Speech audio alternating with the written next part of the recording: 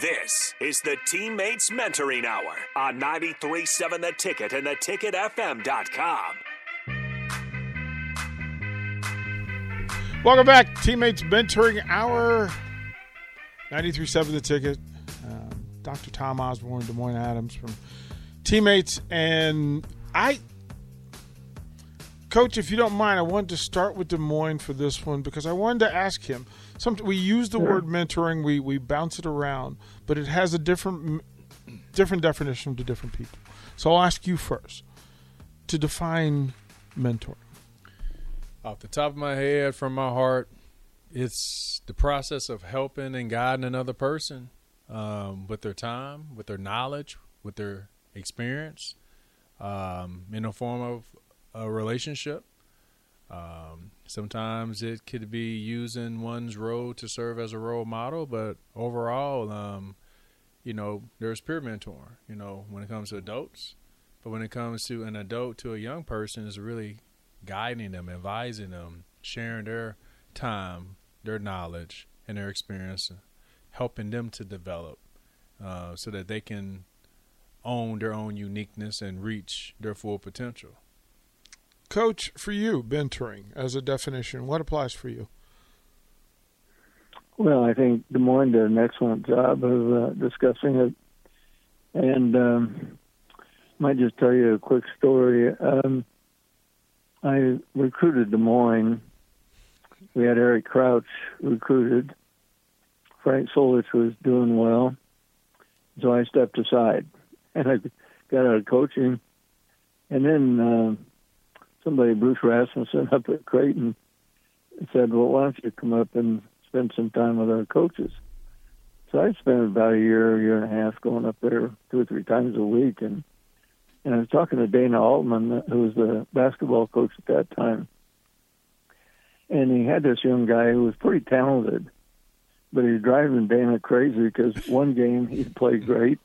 He scored 20 points. Next game he was off and just not the same player. And finally Dana said to me, he said, why don't you take him? Just see if you can figure out. So I just sat and we met and I listened to him and met with him several times. And I found out that this young guy had been raised by his grandmother. His folks were not in the picture. He lived out in Los Angeles, and his grandmother had cancer, and she was dying. And it seemed like, there was nothing he could do about it. There was nothing I could do about it. But just the fact that somebody listened and somebody understood and somebody cared seemed to make a difference. And I would like to take credit, but over the next several games, he played great. And I have to believe that most kids are that way. They just have the feeling and the need to be understood and to be accepted and to be cared for and to be loved. And so often when we think of mentoring, we think of telling or teaching or instructing. And sometimes that's good because there are teachable moments. I had a young guy who was struggling with marijuana, and his moods were kind of up and down. And finally I said, you'd probably like to have your mood more on an even keel, right? And he said, yeah. And so I brought in Ricky Simmons, who was a licensed drug counselor, one of our former players, and Ricky talked to him, and this young guy has been clean now for probably most of a year, and his mood has certainly changed. And so there are those teachable moments, and there are those times when you can instruct and when you can begin to maneuver the situation. But above all, I think mentoring is listening, and listening empathetically. In other words, you're trying to walk a mile in that person's shoes. You're trying to understand what they're experiencing and what they're going through. And it seems like that's something that kids really need.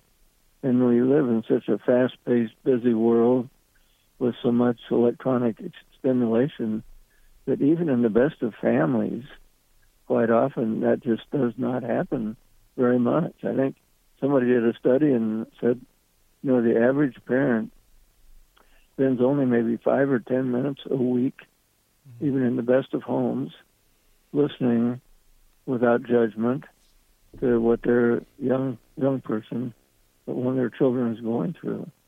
And so that's why I say I think mentors gain a lot in terms of parenting skills simply by seeing the power of what listening does and being a mentor. Coach, you've mentioned it several times: electronics, the technology, the distraction. Sometimes it's lack of focus. But do you find that's a difficult bridge to cross to get today's young person to sit at a table and spend 30 minutes actually talking to a mentor? Mm-hmm. Well, I think so many kids are spending so much time video games, sometimes on message boards and social media, that it's unusual to sit and engage with an adult or somebody older for any length of time, other than maybe being in a classroom where somebody's teaching a specific subject. And so it is a little bit foreign to kids. And if you think about the messages that kids are receiving today,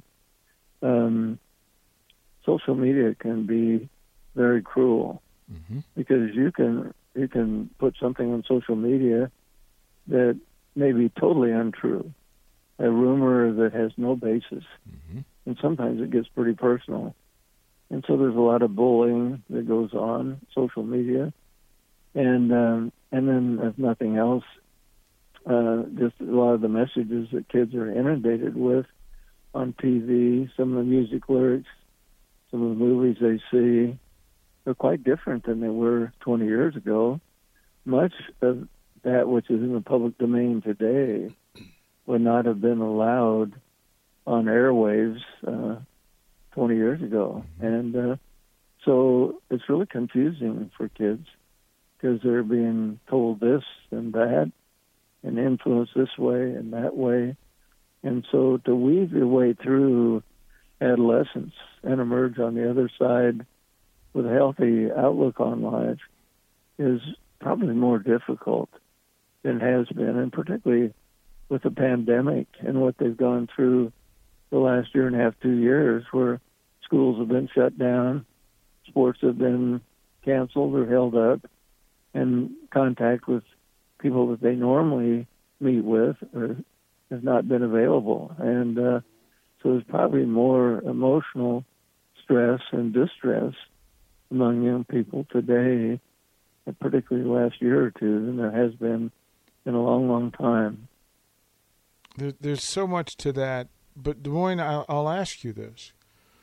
Go back to college, Des Moines, and then we're having the conversation about the power of mentoring, right? Mentorship and its value. And I say to you, hey, young Des Moines, guess what's going to happen? If you follow the tenets and the guidance of Dr. Tom Osborne, here's where your life's going to end up, and here's the impact you're going to have on a whole state of Des Moines Adams.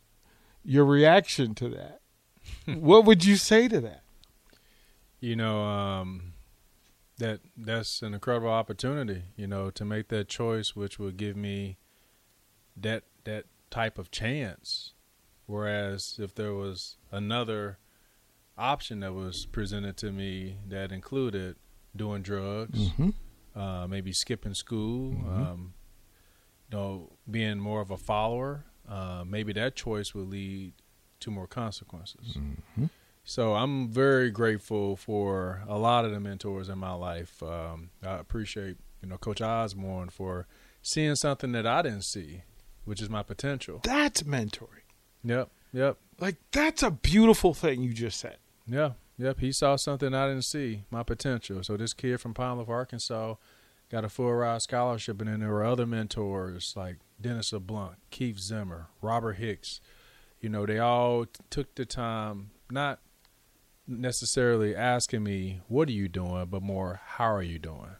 So there were so many people that, going back to Coach, that took the time to listen, to understand me, to relate to me, and made me feel unique, regardless of, being this country boy from Pine Bluff, Arkansas, looking for some greens and cornbread. Mm-hmm. But the potential piece, and that's a part of our mission, which is to positively impact the world by inspiring students to reach their full potential through mentoring. So teammates, for those that are listening, we have a solid mission statement. We have core values of being committed to youth, safety, integrity, and trust, inclusion, strengths-based. We are a solid organization. We've been doing this for 31 years, and most people want to be a part of something that's successful. And we are a program that we believe in helping young people reach their full potential. And if that doesn't, pull your heartstrings, my question to you is, are you really living in purpose? What you just said is why those folks who are listening, you're on the text line, you're on the video stream, you're appreciated. We understand that if you're staying and listening and watching, we've got you leaning in. We need to get you across the bridge from leaning and listening to being active in it. That's what mentoring is as well. We'll toward the break. When we come back, before we let Coach Osborne go, we'll come back from the break. I'll ask him about the power of his mentorship in a head coach, in an interim coach by the name of Mickey Joseph. We'll ask, what kind of leadership is there? What's the story behind that? And then we'll ask Des Moines his thoughts on that interim coach when we come back. Don't go anywhere. More of the Teammates Mentoring Hour is minutes away on 93.7 The Ticket and theticketfm.com.